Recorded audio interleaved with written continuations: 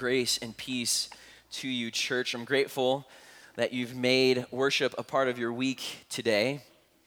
Is there something going on? I don't know. People keep referring to some sort of sporting event that's going to be happening this afternoon. I'm not that invested in it emotionally, but it'll be fun to eat the chips and the dip and all of the things that, we shouldn't eat. But, I'm out of my January sort of competition with my father-in-law, so I will be indulging today, that I will. Yeah. I did not win. My father-in-law crushed me, as I do that just to let him feel good about himself. But we're continuing this morning in our series that we've titled, I Am Jesus in His Own Words. And if you want to read the scriptures with us this morning, we're going to be in John chapter 10. So if you have a Bible, you can flip there. But we're examining these statements, these I am statements in John's gospel, where Jesus reveals to us through this sort of symbolic language that sort of fills the pages of Scripture about his identity and who he is. And a little bit, if you haven't been here in recent weeks of where we've been, is the first of these statements was, I am the bread of life. And in that statement, Jesus reminds us, and that story reminds us that it's Jesus who satisfies our longings and our cravings. So often we get caught up in pursuing the signs or the things that Jesus can do for us. And in that moment, we're reminded in Jesus' declaration that it's not the miraculous things that I can do for you. It's me who can satisfy the cravings and longings of your heart. In the second week, we talked about this statement where Jesus says, I am the light of the world. And we were reminded that the world is a dark place, and Jesus comes as a light to illuminate the way of life that is you were intended to live. And it's in drawing our life from Christ that we bear witness to this reality of who he is. And last week, we talked about the gate. We're reminded that the life that Jesus calls us to is a bigger kind of life. It's not smaller, that's shrunk down by religious rules. Rather, it's this way of discipleship that increases our capacity to live in a really large, significant, meaningful, or as Jesus says, abundant life. And this week, we're jumping into the fourth I am statement in John's gospel where he says, I am the good shepherd. And so let's open the scriptures this morning to John chapter 10. I should have had it marked already. Apologies, church. But we're going to be reading verses 1 through 21. That's a lot of verses, but they'll be up on the screen. Jesus teaches us this. He says, very truly, I tell you, Pharisees, anyone who does not enter the sheep pen by the gate, but climbs in by some other way is a thief and a robber. The one who enters by the gate is the shepherd of the sheep. The gatekeeper opens the gate for him, and the sheep listen to his voice. He calls his own sheep by name, it's an amazing thing, and leads them out. When he has brought out all his own, he goes on ahead of them, and his sheep follow him because they know his voice. But they will never follow a stranger. In fact, they will run away from him because they do not recognize a stranger's voice. Jesus used this figure of speech, but the Pharisees did not understand what he was telling them. How many of you ever feel like when you come on a Sunday morning and there's a preacher who preaches, you walk away and you're like, what the heck was that guy talking about? Whenever that happens, I think I'm just like Jesus. Like I'm just teaching in a way that nobody understands what actually is going on or what I'm trying to say. Verse 7, therefore Jesus said again, very truly I tell you, I am the gate for the sheep. All who have come before me are thieves and robbers, but the sheep have not listened to them. I am the gate. Whoever enters through me will be saved. They will come in and go out and find pasture. The thief comes only to steal and kill and destroy. I have come that they may have life and have it to the full. I am the good shepherd. The good shepherd lays down his life for the sheep. The hired hand is not the shepherd and does not own the sheep. So when he sees the wolf coming, he abandons the sheep and runs away. Then the wolf attacks the flock and scatters it. The man runs away because he is a hired hand and cares nothing for the sheep. I am the good shepherd. I know my sheep and my sheep know me. Just as the Father knows me and I know the Father, and I lay down my life for the sheep. Amen. I have other sheep that are not of this sheep pen. I must bring them also. They too will listen to my voice, and there shall be one flock and one shepherd. The reason my Father loves me is that I lay down my life only to take it up again. No one takes it from me, but I lay it down of my own accord. I have authority to lay it down and authority to take it up again. This command I have received from my Father." The Jews who heard these words were again divided. Many of them said, "He is demon-possessed and raving mad. Why listen to him?" But others said, "These are not the sayings of a man possessed by a demon. Can a demon open the eyes of the blind?" Let's pray. God, we want to understand. We want to have our minds and our hearts illuminated by the truths that your son Jesus was trying to convey when he taught these centuries ago. Give us the grace we need to do that. Amen. Well, earlier this week, I was reading an interview with a man who had been in business most of his life. In the interview, this man sort of expressed the following concerns about contemporary business and business leaders. He said this. He said, "The trouble with so many business leaders today is that they're only in it for their own quick profit. Once people were really concerned about making something worthwhile. They were about building up a business, about looking after their workers.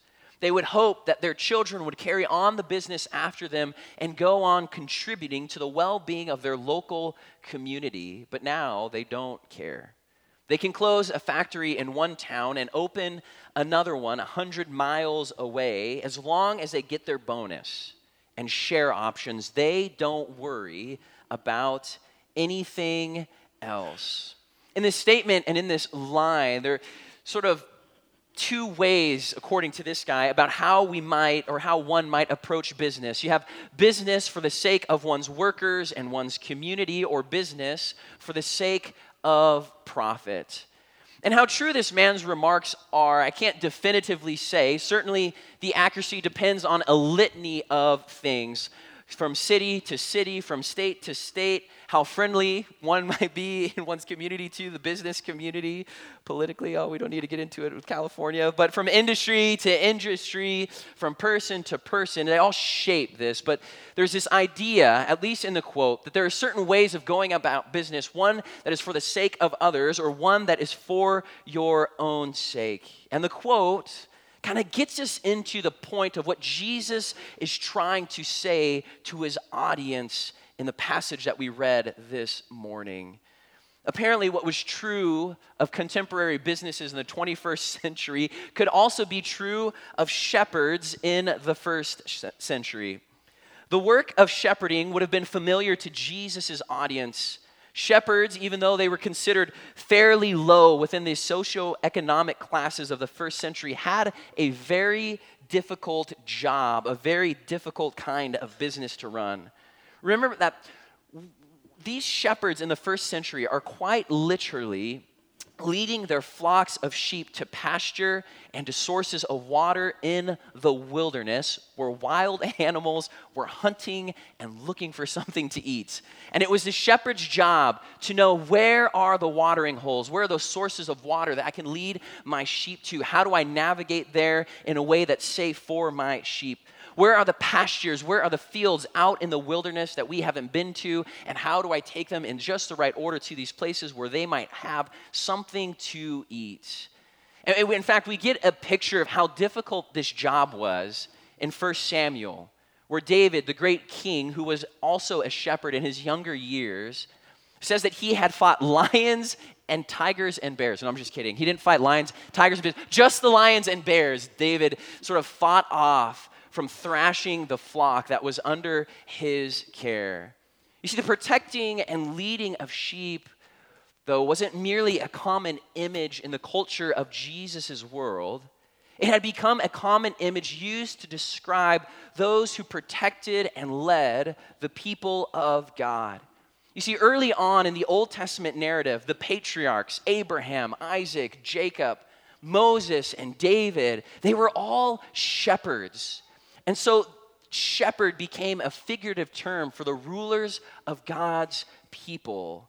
These were the ones who were supposed to protect God's people. These were the ones who were supposed to lead God's people. And it turns out that many of these rulers and leaders of God's people were not shepherds at all.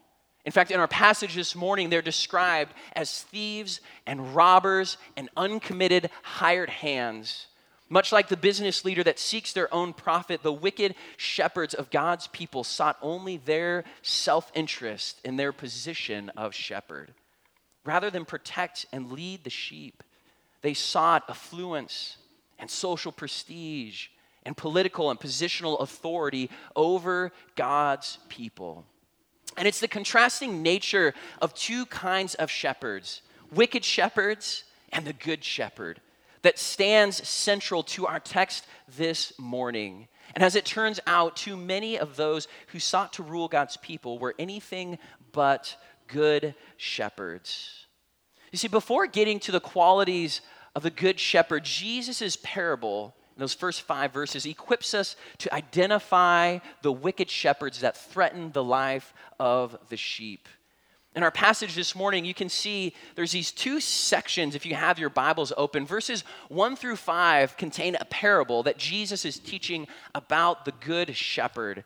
And the ensuing verses sort of unpack these images and symbols of what he's trying to convey and say about them. And the picture painted in the parables that we get, a parable, let me sort of side note this. A parable is a fake story that's used to make a very real point by Jesus. And so it's this sort of hypothetical story that Jesus is using to unpack some deeper theological truth. And so the picture that Jesus paints in this parable in the first 5 verses is that there's this sheep that are held within a gated area. Within the first century, this gated area could have been backed up into a hillside where they kind of use that as a wall to protect the sheep, at least from one side, and only have to defend from intruders from the other sides. It could have been sort of backed up against the exterior wall of the shepherd's home. Sometimes this fenced-in area, though, was out in the open country. But regardless of its location, the fold or enclosure always had a single gate in the first century that the shepherd would use to enter and gather the sheep before he would lead them to food and to water.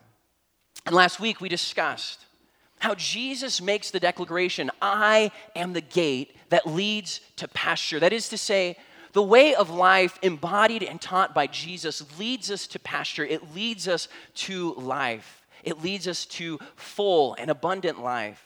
And every time we listen and follow the teachings of Jesus, we are entering in through this gate, entering into this way of life. But what Jesus says in the parable, he says, wicked shepherds, though, the thieves and the robbers, those who are just posing as shepherds, as rulers, as leaders of my people, they do not enter the gates. They do not follow the teachings of Jesus. Their life does not look like the life of Jesus. Where they lead will never be full life. It'll never lead to pasture. And in Jesus' teaching this morning, there is little doubt that he is calling out the religious leaders of his day, the Pharisees, naming them to be the wicked shepherds, the thieves and robbers who do not enter the gates.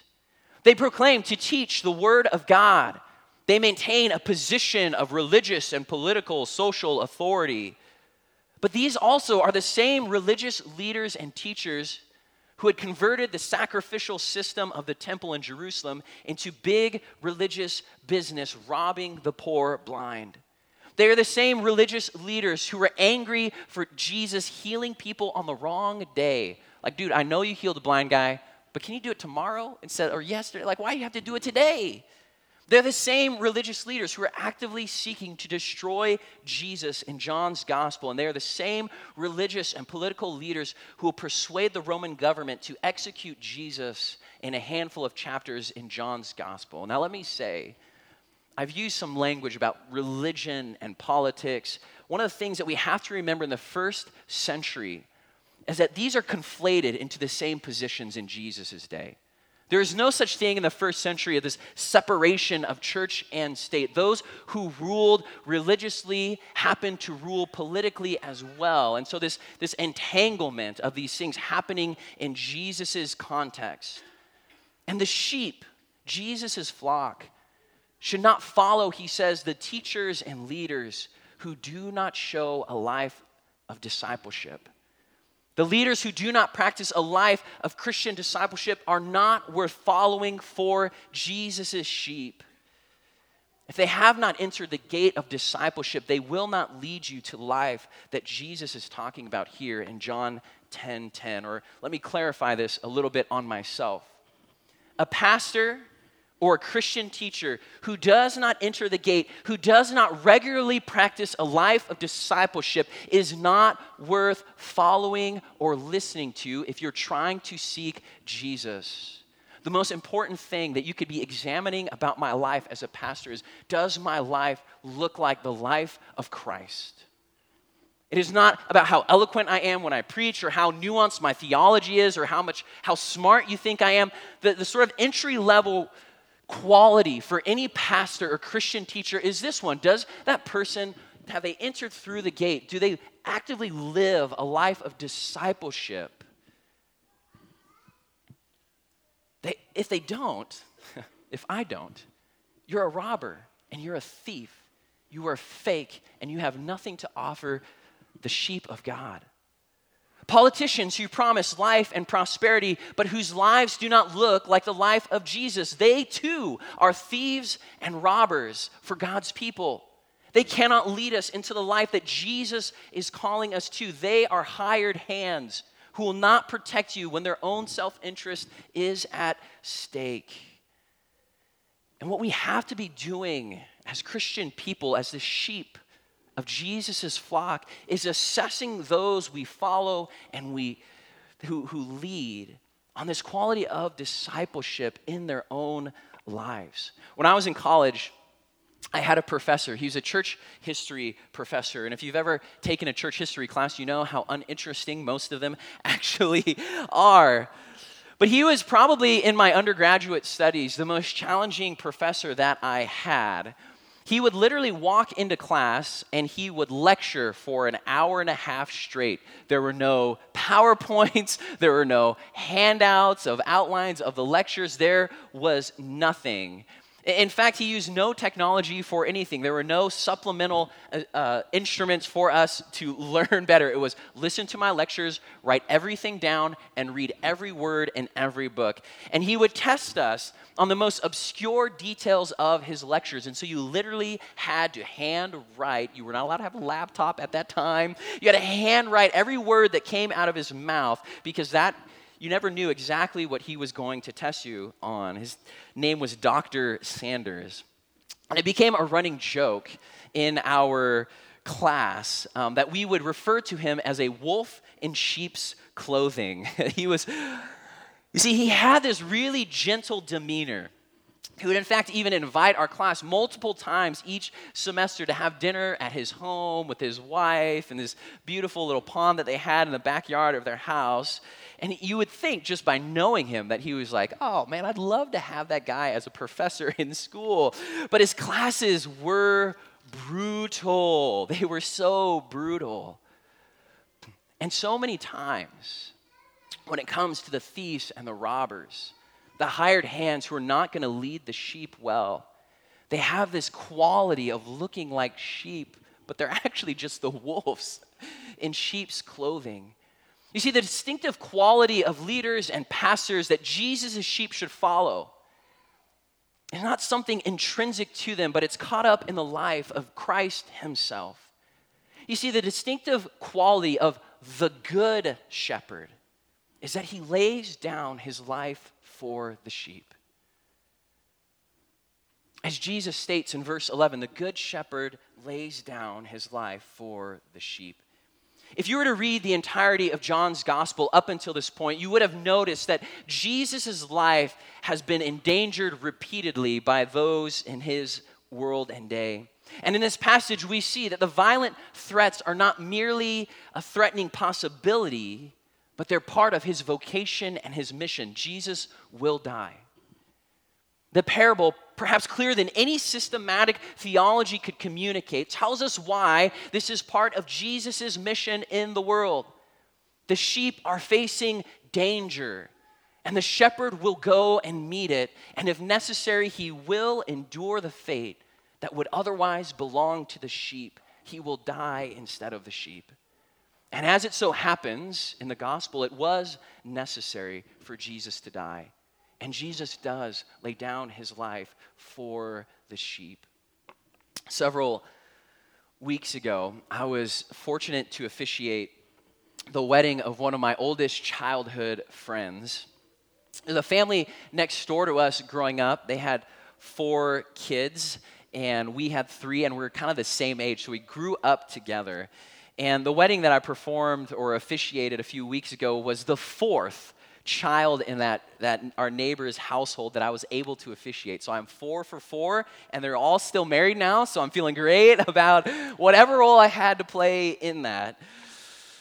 But one of the funky things about officiating weddings for me is how emotional I get as the officiant.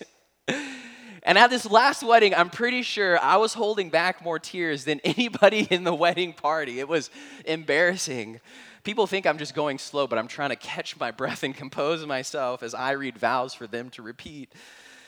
But I'm not sure if it's because I'm recalling in those moments my own vows, or if I'm just a super sappy guy, but there's something about the self-sacrificial love being declared in that ceremony that it just gets me every time. For better, for worse, for richer, for poor, in sickness and in health, to love and to cherish until death do us part. Every time I lead a couple through those vows, I remember taking them myself. I bawled through my vows, so I don't know if I actually got all the words out, but I remember in Paige and I's wedding, the officiant, who was my mentor at the time, stating to us in the midst of that ceremony, he says, when it comes to your vows, always go first. Always go first in love. Go first in fulfilling your vows. Go first in self-sacrificial love. See, and the distinguishing feature of the Good Shepherd that we read here in John 10, what makes the shepherd good is that he goes first. Is that the Good Shepherd goes first in love. He goes first in laying down his life and giving of his life for the sake of the sheep. Or as Paul writes it famously in Romans 5, he says, God shows his love for us in that while we were still sinners, Christ died for us. And the laying down of his life isn't in some generic sense. It's intimate, according to Jesus. It's personal. You see, throughout the text this morning, Jesus emphatically insists that he knows his sheep and he knows them by name. And the self-sacrificial love that Jesus displays on the cross isn't merely for the world, it's for each of us by name. It's for Scott, it's for Shotgun, it's for Roy, it's for Charisse, it's for Elaine. The love of the Father expressed in the Son is for each of us on an intimate level. You see, the threat to the sheep is the threat of evil and sin, those inclinations of our heart that rob us of life and destroy us. And motivated by love, Jesus goes to the cross to take upon himself the power of sin that we might have life in him. A life free from those things that easily entangle our hearts and our lives, those things that we wish we would just stop doing and thinking. And Jesus goes first in love for you. He doesn't demand that we earn his love or grace. He simply offers it freely. And this is the quality that distinguishes the Good Shepherd from all other shepherds who try and lead you in your life. This is the gospel. This love, though, doesn't merely distinguish Jesus as the Good Shepherd. It too is to distinguish the ways and the characteristics of the flock, of the sheep of God. In Ezekiel, the result we read of wicked shepherds, Ezekiel 34 is probably the most significant Old Testament passage that informs our understanding of John chapter 10. And Ezekiel, we discover that there are wicked shepherds who are trying to lead the people of God, leading the flock. And Ezekiel reads this way, describing what happens as a result of those failed wicked shepherds' leadership. Reads this: "So the sheep were scattered because there was no shepherd. My sheep wandered over all the mountains and on every high hill. They were scattered over the whole earth, and no one searched or looked for them." No one looked for the sheep that were scattered because of the failed leadership of wicked shepherds. See, rather than driving the sheep away from one another, the sheep, according to Jesus, because he is the good shepherd, they become one flock because of the one good shepherd. The love of the good shepherd becomes the vehicle that draws the sheep together as a flock. But what's fascinating, though, is this intriguing statement that Jesus makes before describing the unity of the sheep. You see, in Jesus' day, it would not have been uncommon for shepherds to have their flocks in a single pen. So you would have like 1, 2, 3, 4 shepherds that would gather all their flocks into a single sheep pen. And this is why Jesus says that the sheep recognize the shepherd's voice, because you could be multiple flocks of sheep with multiple shepherds, and one shepherd could just speak, and his flock only would leave the pen, the rest would stay. But in explaining this parable, Jesus says this really interesting thing. He says, I have other sheep that are not of this sheep pen. They're not even here yet. They're not in the pen. And he goes on, I must bring them also. They too will listen to my voice. This is a new kind of image. Not one of multiple flocks, but of multiple pens. What is this all about? You see, the original sheep for Jesus are the people of Israel. And Jesus is calling them and those from among his Jewish contemporaries who are ready for the call to hear his voice, to trust him, and to come to him. But as Israel's prophets and wise writers had always hinted, the God of Israel was never just interested in Israel. His call to Israel was for the sake of the world. The other sheep in the other pens are the great company from every nation under heaven that God intends to save, and to save through the good shepherd who is Jesus Christ himself. And they too will respond to the shepherd's voice. The past few months, I've been coaching, sort of, the Ventura High School boys varsity soccer team. And part of the reason why I like to coach is, one, I like to get my competitive juices out somewhere, and where a better place than screaming at teenagers on a soccer field. I'm just kidding. I wish I was kidding. I'm mostly kidding. I don't know, but what fuels, though, much of that effort is this core conviction that those who need to hear the voice of God might not be in our pen.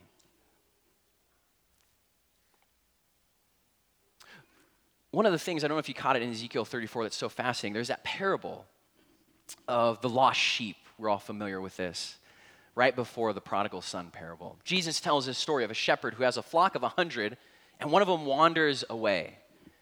And the good shepherd leaves the 99 to go find the one that isn't in the pen. Where did that guy go? We got to go find him.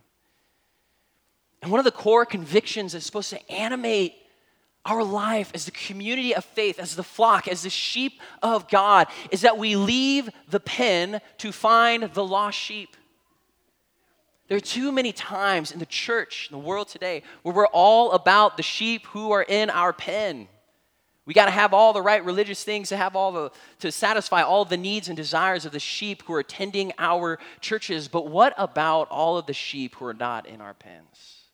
What about all of the sheep who long to hear the voice of the shepherd, who long to hear this gospel of love, who long to know the good shepherd, who are not sitting in our pews this morning, who have not heard the gospel? We, as a church, have to be a people who are mindful of those who are not in the pen yet.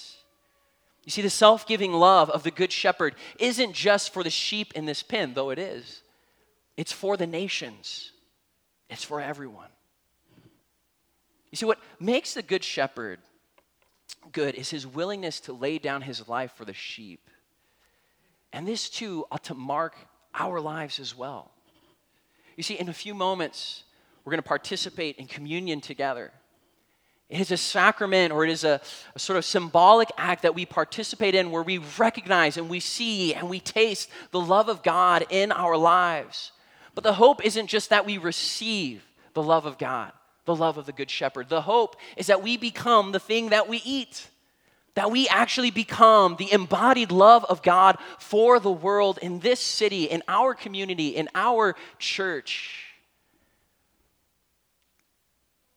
The self-giving love of the shepherd ought to characterize the sheep and the flock. And perhaps this morning, you needed to be reminded of what makes Jesus our good shepherd. Perhaps you needed to be reminded that the good shepherd loves you by name. My prayer for you this morning is that you may have power together with all of the Lord's holy people to grasp how wide and long and high and deep is the love of Christ, and to know this love that surpasses knowledge, that you may be filled to the measure of all the fullness of God. Perhaps this morning you just need to be reminded that God loves you. Or perhaps you haven't known that in the past, and you needed to hear it for the first time, that God loves you and gives his life for you. But perhaps we as a church need to be reminded that our shepherd doesn't just love us. He loves our world. He loves our coworkers, even the ones that annoy us. He loves our neighbors. He loves the kids on our sports teams. Where might we be seeking and finding as a body of Christ? Or where are the ways and the places that we might represent the Good Shepherd in love for the world that have been scattered? In a few moments, we'll gather together to partake in communion. And I hope that in participating in this meal, you'd be reminded of God's love for you. But that too, you would be reminded that you are to become a vessel and a vehicle of his love in the world. Amen. Let's pray.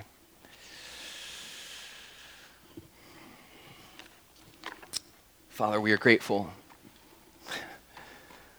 for the qualities and characteristics that make your Son the Good Shepherd. We're humbled by the reality that he's our Good Shepherd.